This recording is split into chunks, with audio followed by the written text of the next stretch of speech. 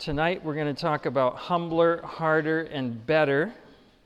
But before we do that, I'd like to try to seek to humble myself before God.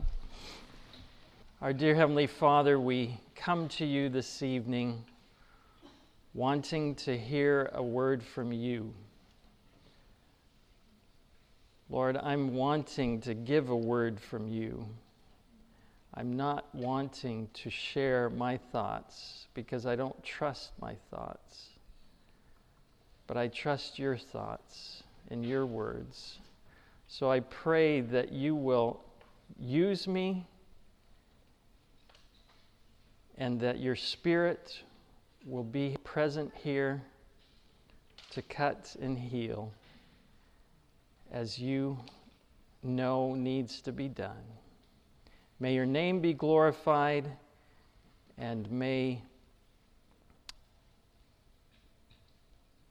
we know that we have been in your presence. In Jesus' name I pray. Amen.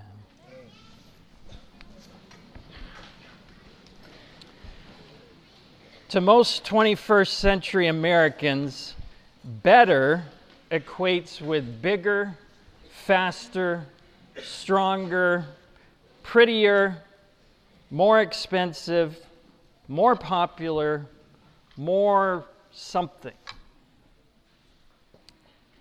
This evening, we want to look at how God defines better. And I want to begin by sharing some of our personal story. You know, I grew up wanting to do something big for God. I had a grandfather who was an amazing man, amazingly humble man, but used by God in a powerful way. He was a youth evangelist. In fact, some of you older ones may remember him, Elder E.L. Minchin. And you know, I don't think I ever went to a church with my grandfather without people coming up to him afterwards and saying, Elder Minchin, I know you don't remember me, but you spoke at a week of prayer at our school, and my life was changed.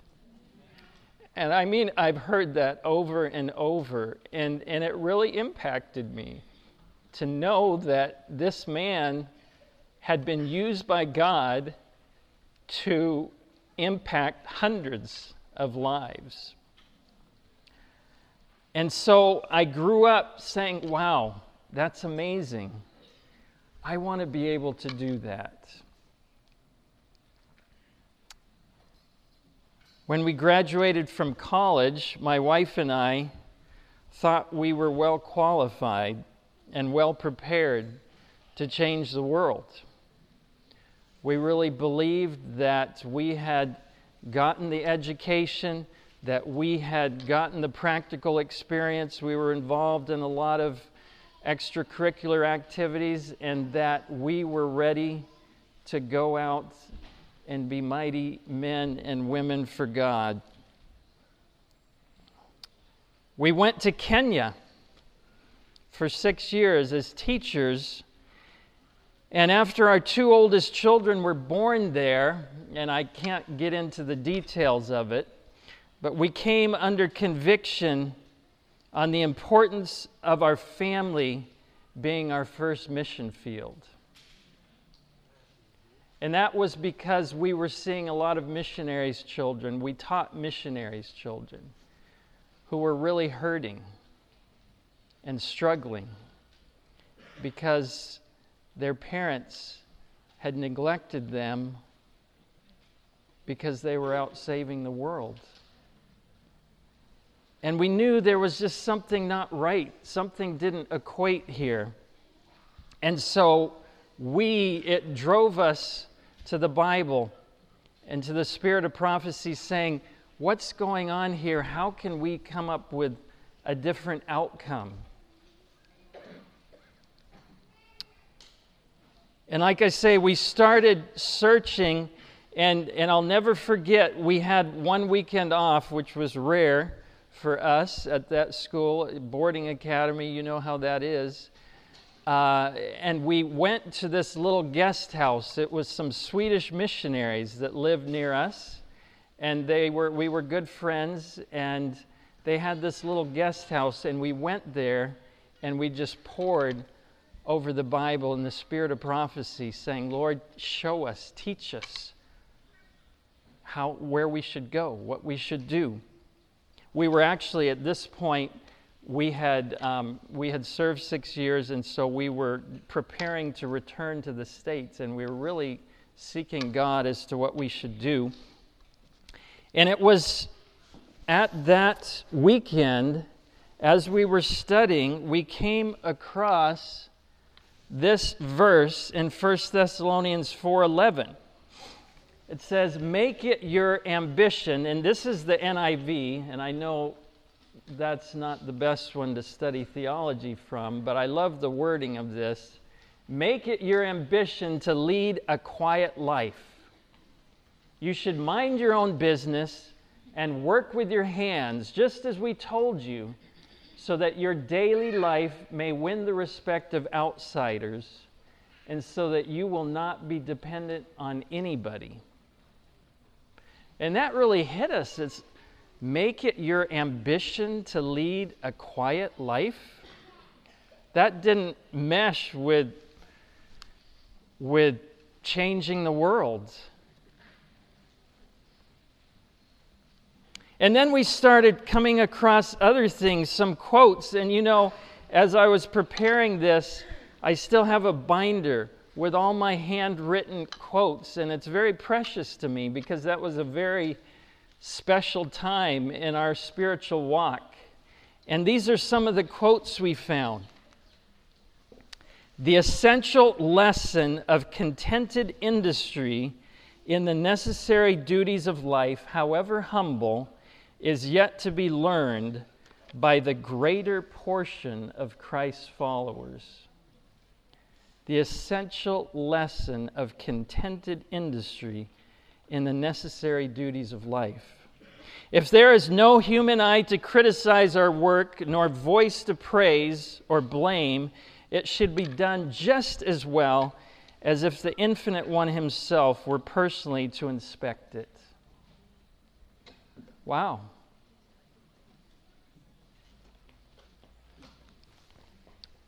Then we found this one. Any honest work. Because again, at this point we're saying, okay, Lord, we've done this for 6 years. Do we go back to the States and get into another boarding academy, or do you have another plan for us? Any honest work is a blessing, and faithfulness in it may prove a training for higher trusts.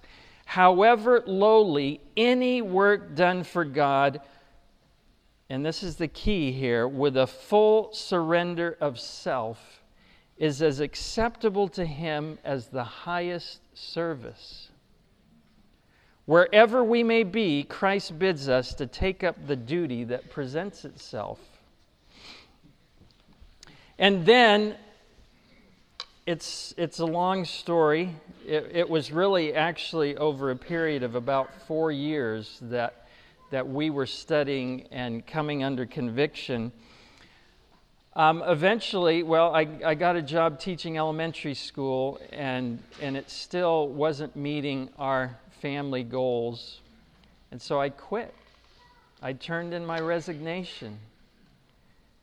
And then it was like, okay, now what am I going to do? And we felt strongly that the Lord had led us. I'd never encourage anyone to quit your job unless you really believe God is guiding and convicting. But we were convicted, and we moved on that conviction. And so I was spending a lot of time with the Lord saying, okay, Lord, I've got a family here. You know, how am I going to support them? How am I going to earn a living? My focus was on earning a living. And you know what God spoke to me?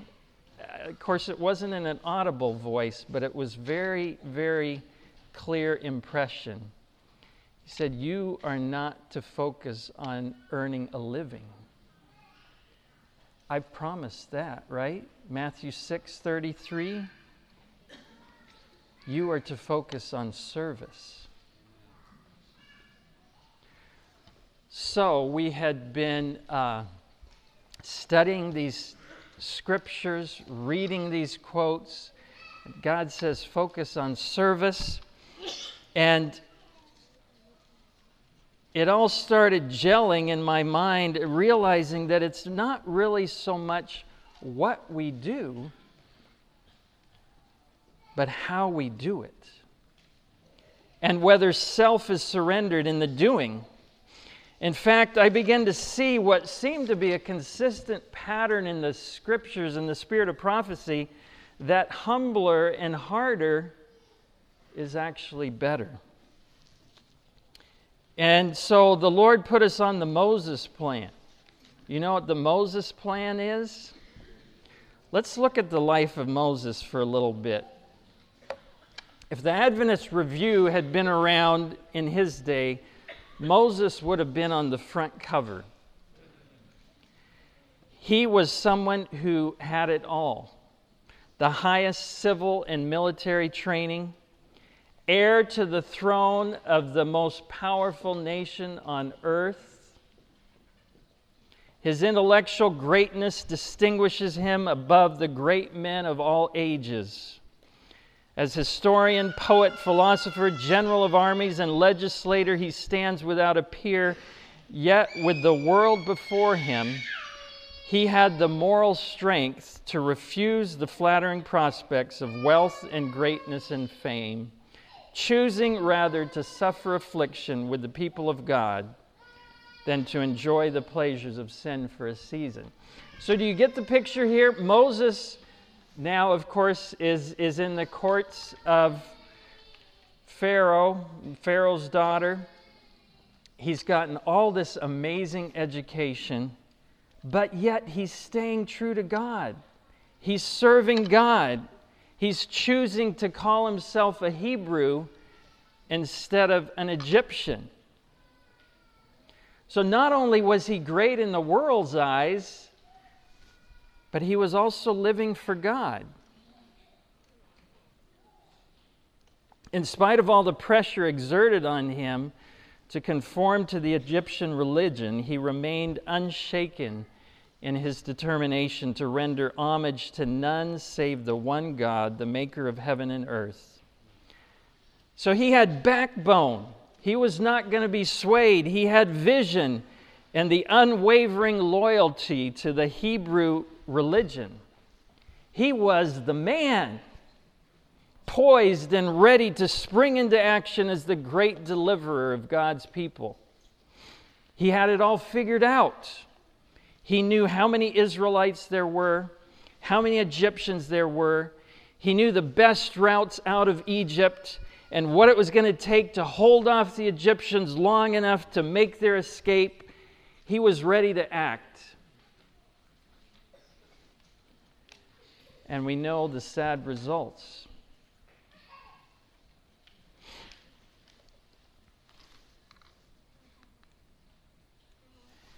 In slaying the Egyptian, Moses had fallen into the same error so often committed by his fathers, of taking into their own hands the work that God has promised to do.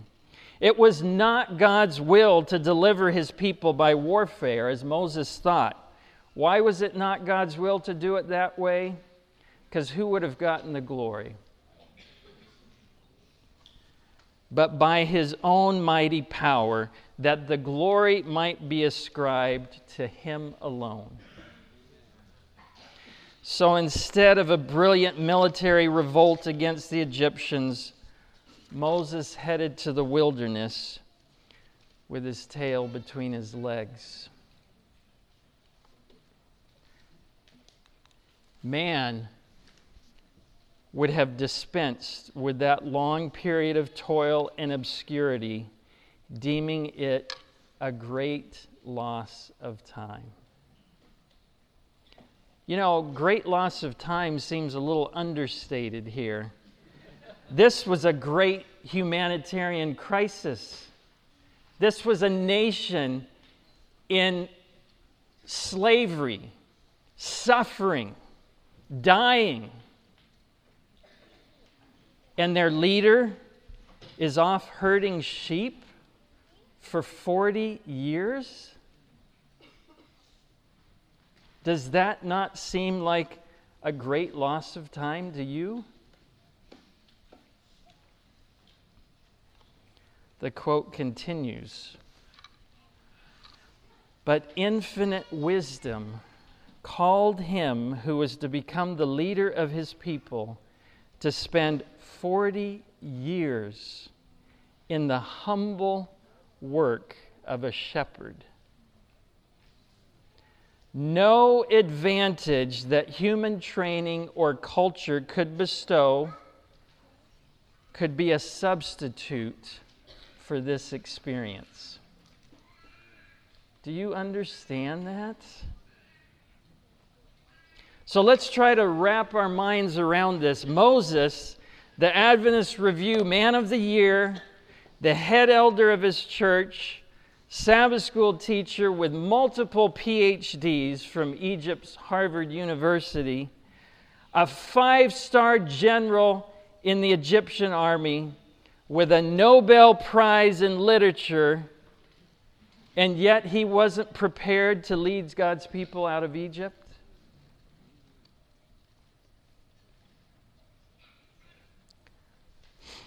Let's be brutally honest and admit that our education and accomplishments often breed in us feelings of pride and importance that make us feel well qualified to do God's work. Well, I can promise you that your qualifications pale in comparison to Moses'. But we read that no advantage that human training or culture could bestow could be a substitute for his 40 years as a humble shepherd. So why do we keep trying to give our children every advantage of human training and culture? Just buy them some sheep.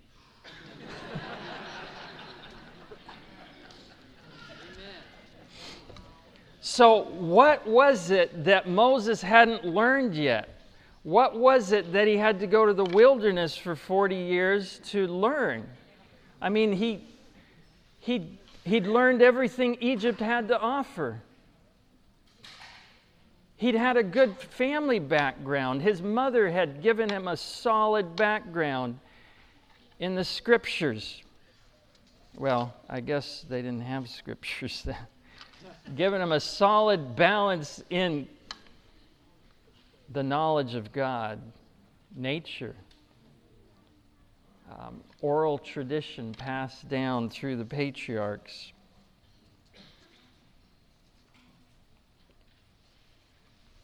Well, let's look at what he learned. First of all, he had a lot he had to unlearn from his time in the palace. He had seen and heard many worldly philosophies that had left deep impressions on his mind. We are told that time, change of surroundings, and communion with God could remove these impressions. Do you have stuff you need to unlearn? Time, change of surroundings, and communion with God. That's the prescription. But it was a struggle as for life, we are told, to put those things behind him. You know, I know what that struggle is like. When you've grown up your whole life believing things, and then you go to God's Word and inspired counsel, and you say, wait a minute, this isn't connecting, this isn't adding up. So what else did he learn? Shut in by the bulwarks of the mountains, Moses was alone with God. Wow, that sounds good to me. Here, his pride and self-sufficiency were swept away. In the stern simplicity, I like that, stern, not just simplicity, stern simplicity of his wilderness life, the results of the ease and luxury of Egypt disappeared. Moses became patient, reverent, and humble.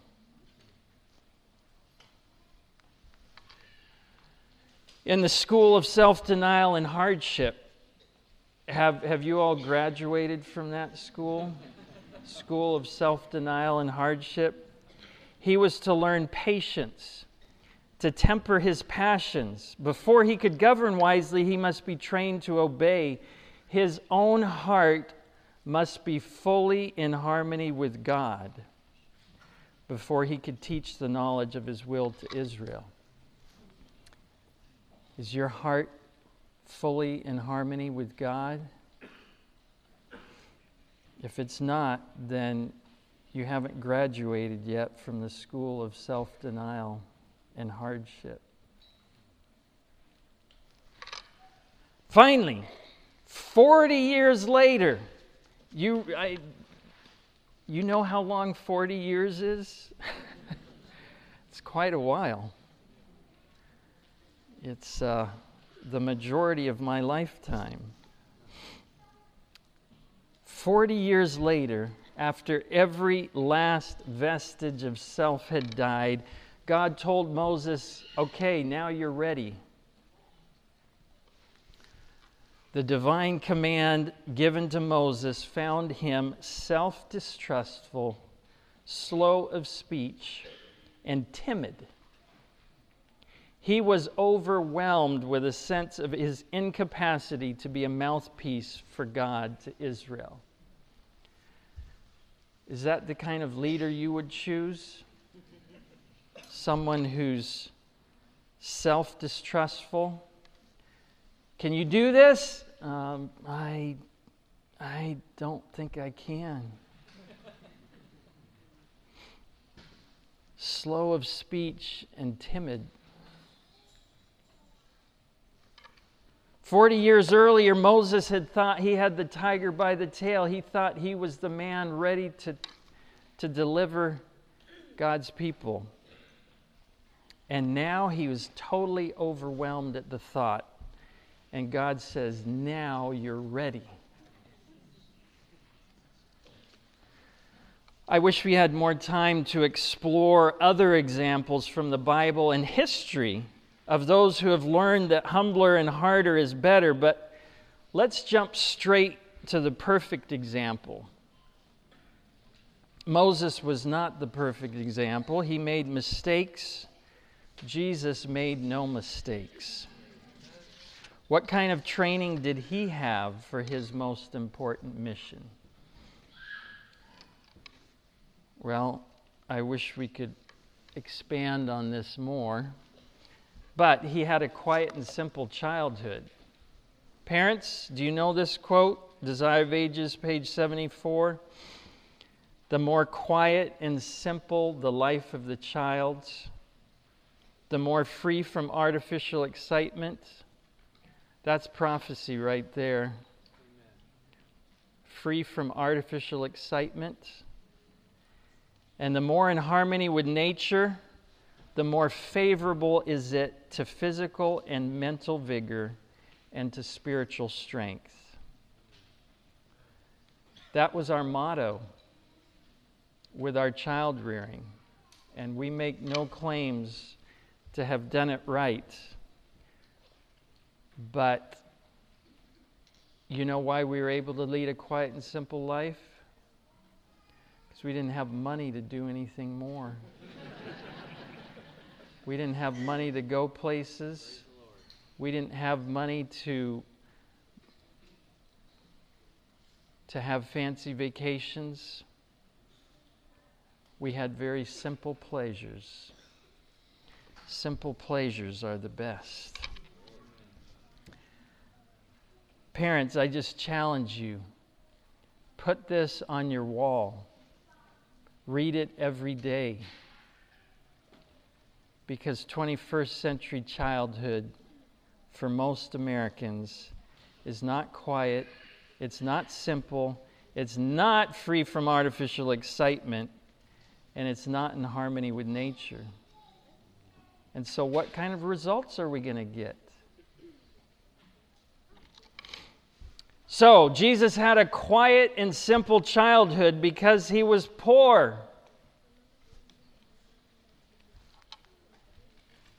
He was industrious. The parents of Jesus were poor and dependent upon their daily toil. We call that hand to mouth today, right? He was familiar with poverty, self-denial, and privation. That kind of hurts a little bit. Privation. I mean, self-denial, that's one thing, but privation? In my mind, privation means going without things you feel like you really need. But he was familiar with it.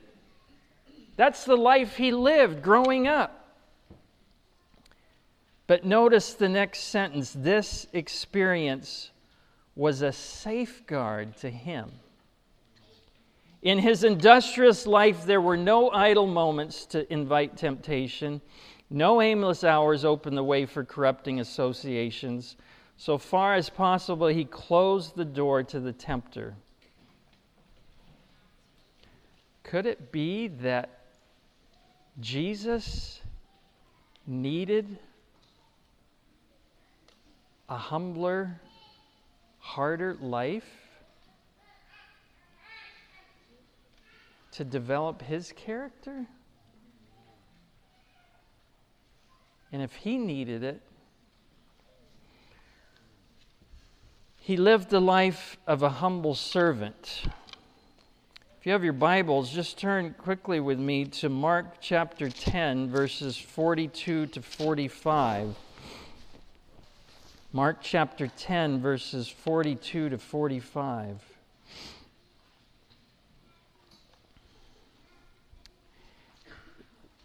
We know how the disciples were always arguing about who was the greatest, who was better, right? Something better.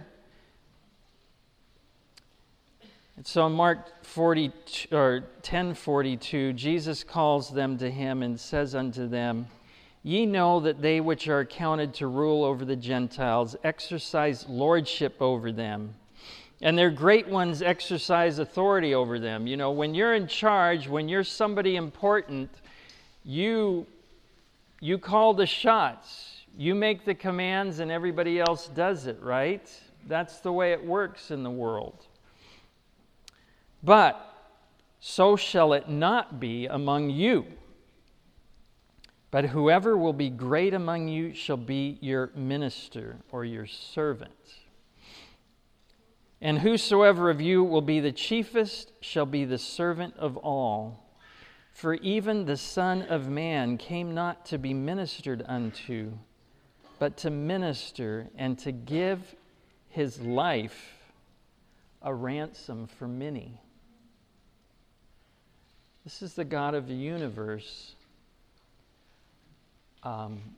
If anybody should be ministered unto, it ought to be him, right? But he didn't come to have people saying, what can I do for you? He came to say, what can I do for you?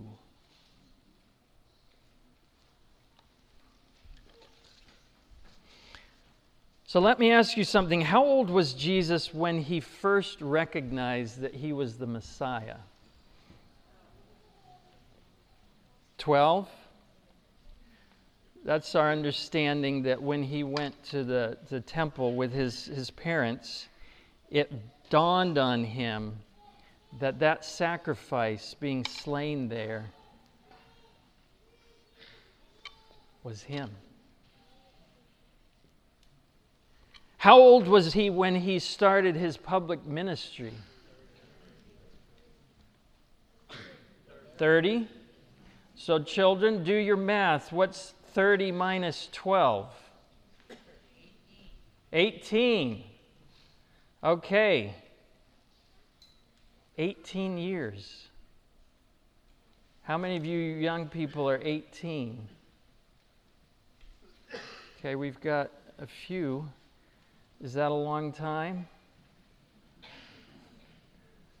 She says no. Seems like when you're 18 that it usually feels like a long time. For 18 years. So let's try to understand this. Jesus realized he was the Messiah at 12. For 18 years,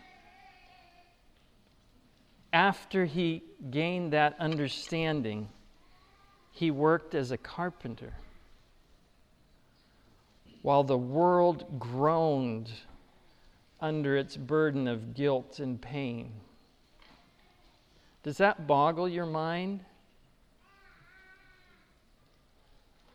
Let's put it in another way. Jesus spent the first 30 years of his life in quiet, humble labor, preparing for 3.5 years of public ministry. What's the lesson for us? Look at this. I just want to say for those who are listening to or will be listening to this on Audioverse that I will try to make sure that the PowerPoints get on Audioverse, because I'm not taking time to read the sources for all this, but the sources are there. Jesus is our example. Do you believe that? Jesus is our example. There are many who dwell with interest upon the period of his public ministry, while they pass unnoticed the teaching of his early years. You know, the Gospels, other than a handful of verses, are about his 3.5 years of public ministry. But it is in his home life that he is the pattern for most children and youth. All children and youth. For all children and youth. The Savior condescended to poverty, that he might teach how closely we in a humble lot may walk with God. He lived to please, honor, and glorify his Father in the common things of life. His work began in consecrating the lowly trade of the craftsmen who toil for their daily bread. Now, this is the kicker here. He was doing God's service just as much when laboring at the carpenter's bench as when working miracles for the multitude. So we read that, but yet, do you feel like you're doing God's service just as much in the humble duties of life as when you're standing up front preaching or doing some other important thing for God? Which sounds more exciting, laboring in a carpenter's shop or working miracles for the multitude? Which sounds more Christian? Which has more danger for pride and self-importance? Here's another quote. The greater part of our Savior's life on earth was spent in patient toil in the carpenter's shop at Nazareth. Ministering angels attended the Lord of life as he walked side by side with peasants and laborers, unrecognized and unhonored. He was as faithfully fulfilling his mission while working at his humble trade as when he healed the sick or walked upon the storm-tossed waves of Galilee. So, in the humblest duties and lowliest positions of life, we may walk and work with Jesus. But it's just that healing the sick and walking upon the storm-tossed waves seems so much more important than working at a humble trade. I mean, that's like real ministry. And that's where the problem lies.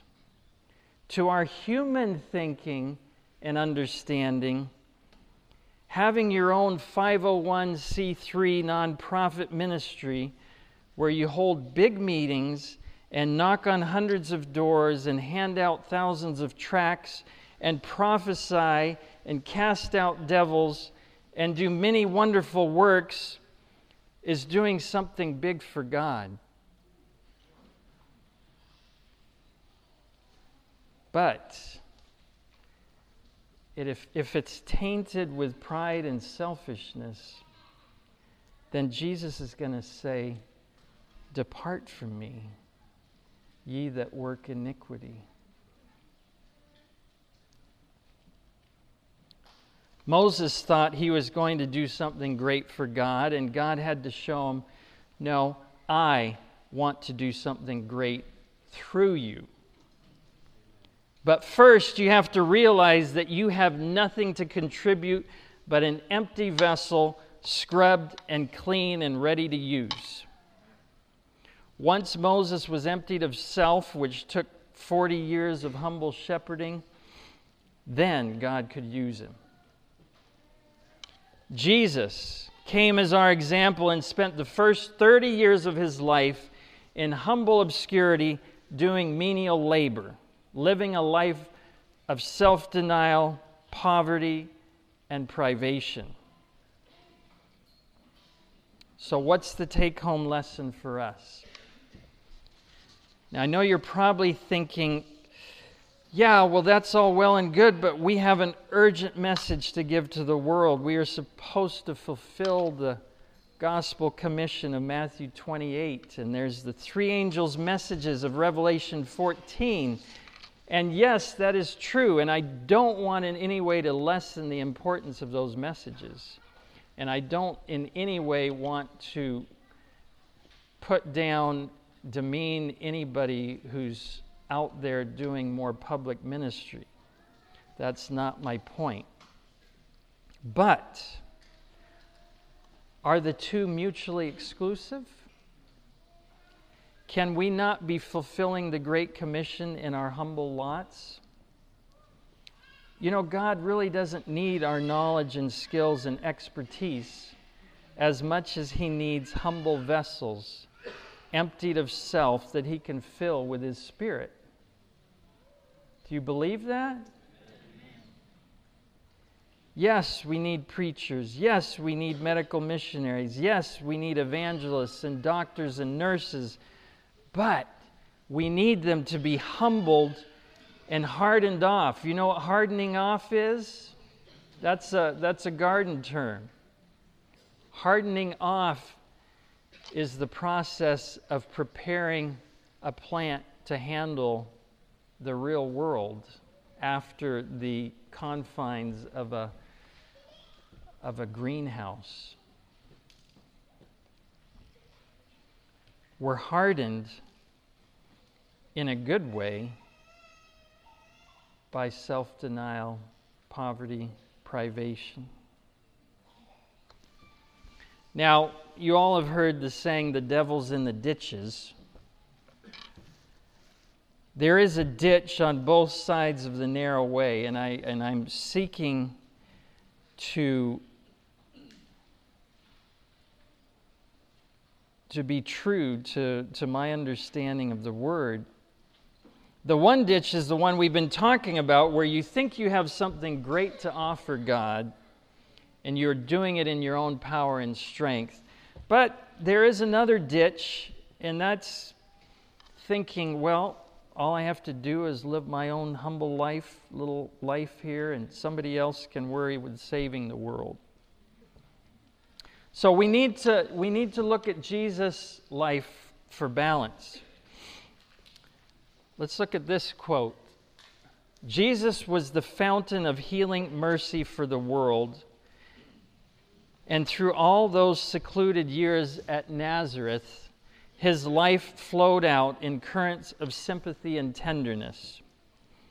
The aged, the sorrowing, and the sin-burdened, the children at play in their innocent joy, the little creatures of the groves, the patient beasts of burden, all were happier for his presence. He whose word of power upheld the worlds would stoop to relieve a wounded bird. There was nothing beneath his notice, nothing to which he disdained to minister. People, that's service. That's ministry. Jesus spent his whole life in ministry. It's just that the first 30 years were preparing him for the last 3.5.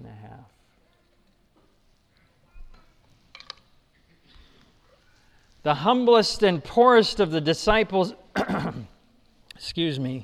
disciples of Jesus can be a blessing to others. They may not realize that they are doing any special good, but by their unconscious influence, they may start waves of blessing that will widen and deepen. And the blessed results they may never know until the day of final reward. They do not feel or know that they are doing anything great. They are not required to weary themselves with anxiety about success. Wouldn't that be nice if we didn't have to weary ourselves with whether we're doing a good job? They only have to go onward quietly, doing faithfully the work that God's providence assigns, and their life will not be in vain.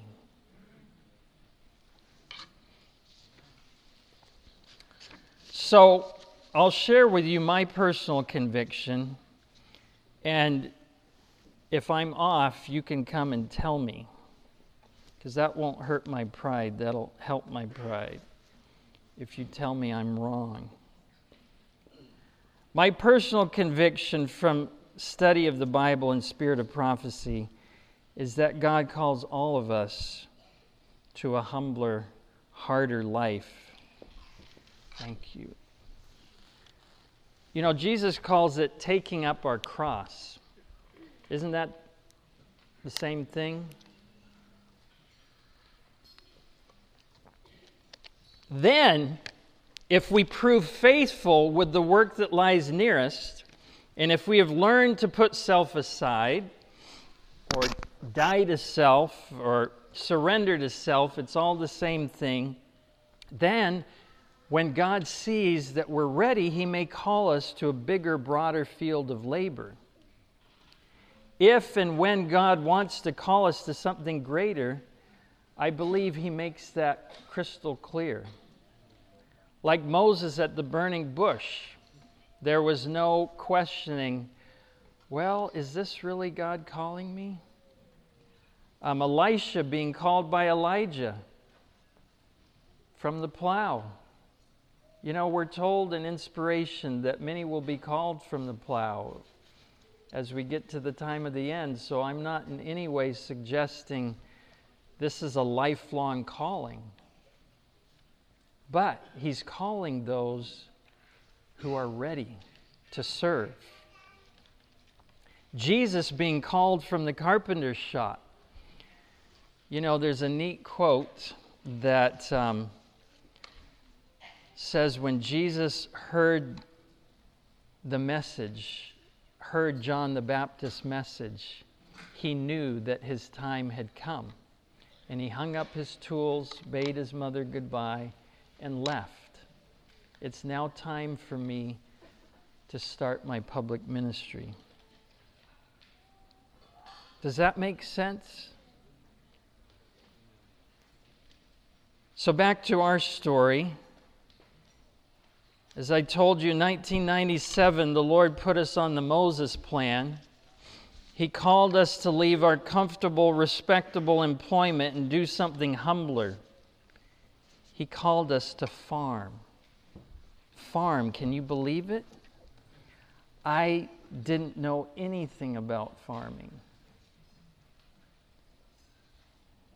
And let me tell you, in 1997, there was no ad agra. It felt like agriculture and Adventism was a forgotten relic from the distant past. Going to my 20th alumni reunion, never forget that. You know, meeting people you hadn't seen in 20 years. So, how are you doing? Well, yeah, I'm doing great. You know, after graduating with my PhD, I went on to work for a multinational company as an executive vice president. And what are you doing? Well, I'm a farmer. Oh, that's interesting. I definitely got the picture that people felt I'd gone off the deep end, buried my talents in the soil, which I guess I kind of had, and thrown my life away. It was definitely humbling. And harder?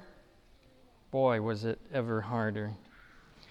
Anyone who tells you that farming is for dummies has never farmed. It's one of the most challenging things I've ever done in my life.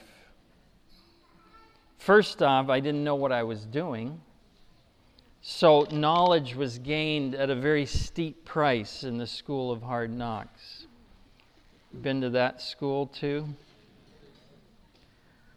In fact, we used to joke that we did everything the hard way. And sometimes it felt like everything we tried ended in failure.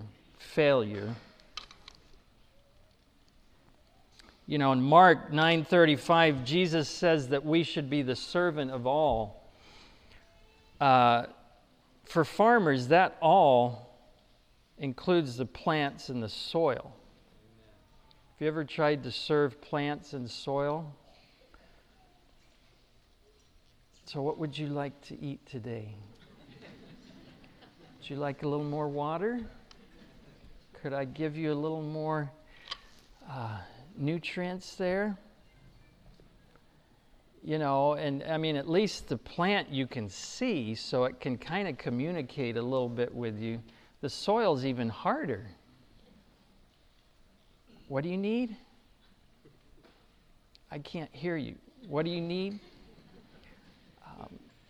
And sometimes you don't hear the response from the soil till it's too late. It's very humbling because you realize how much you don't know. But what a privilege! What a training! Humbler and harder. You know, I look back on those early years with a lot of fondness. We felt our need of Christ like we had never felt it before. And our walk with Him was very sweet and personal. Spent a lot of days out in the woods having business meetings with the Lord, asking for wisdom and direction on how to proceed. This isn't working. What do I do? And although it was humbler and harder, it was also better than we could have ever imagined. You know, I've noticed something through the conference when people share. The Silers this morning, Alan, devotion, and I've seen with others. Have you noticed that they tend to get choked up as they share their experience? If this is such a great thing, why do we cry about it?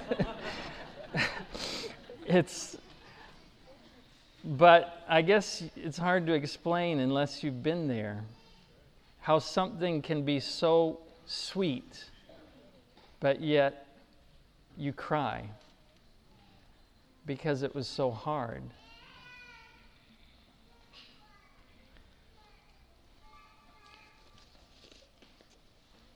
We're so thankful for what we've been through.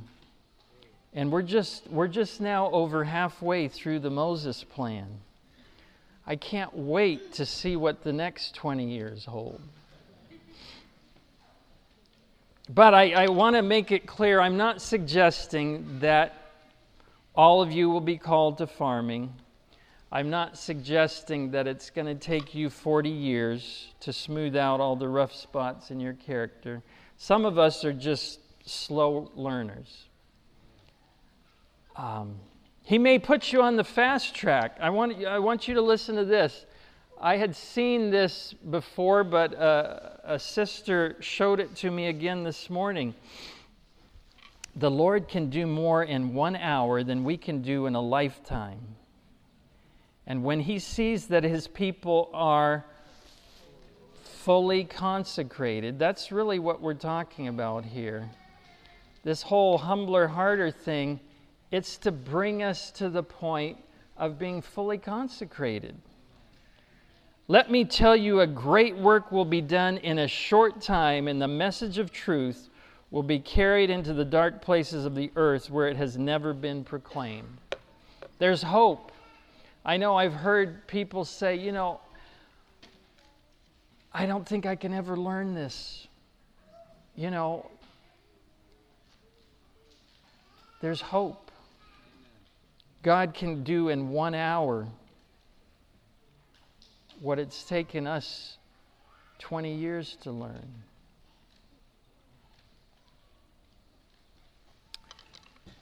I'm not even suggesting that you have to look for something humbler and harder. You don't have to go home and say, okay, honey, let's see how we can disrupt our lives and make it really difficult. I promise you, you don't have to do that. All I'm really encouraging you to do is follow God's convictions on your heart. And if you do that, I can almost guarantee that He will call you to something humbler and harder. The reason I can guarantee that is because the devil doesn't do that. Right? When you feel an impression to do something humbler and harder, I'm not sure that comes from the devil. I don't know, maybe it could, but that's not usually the way he works. So I'm not going to guarantee, but I can almost guarantee that He will call you to something humbler and harder than you've ever done before. But if you follow God's convictions, I can guarantee that you will say, it is better. One last quote. The subjects of Prince Emmanuel are not called to the enjoyment of ease and honor and riches, of titles and possessions. Do we have any subjects of Prince Emmanuel? I'm not seeing many hands. Okay, yes, good. So that means you are not called to the enjoyment of ease and honor and riches, of titles and possessions. What are you called to? A life of conflict with the Prince of Darkness. What else are you called to? To endure privation, hardship, imprisonment, torture, and death. Man, I'm not even halfway there. I've just endured a little privation and hardship. Even as the captain of their salvation endured before them. We don't have to go this way alone. There's somebody who has already done it. he's followed the path. He lived humbler and harder and better. And so tonight at Agra, I challenge you to behold Jesus hanging on the cross for you, dying naked. You realize they died naked. Talk about humbling.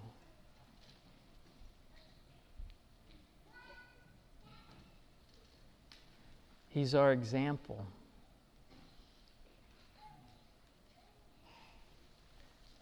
Let's pray.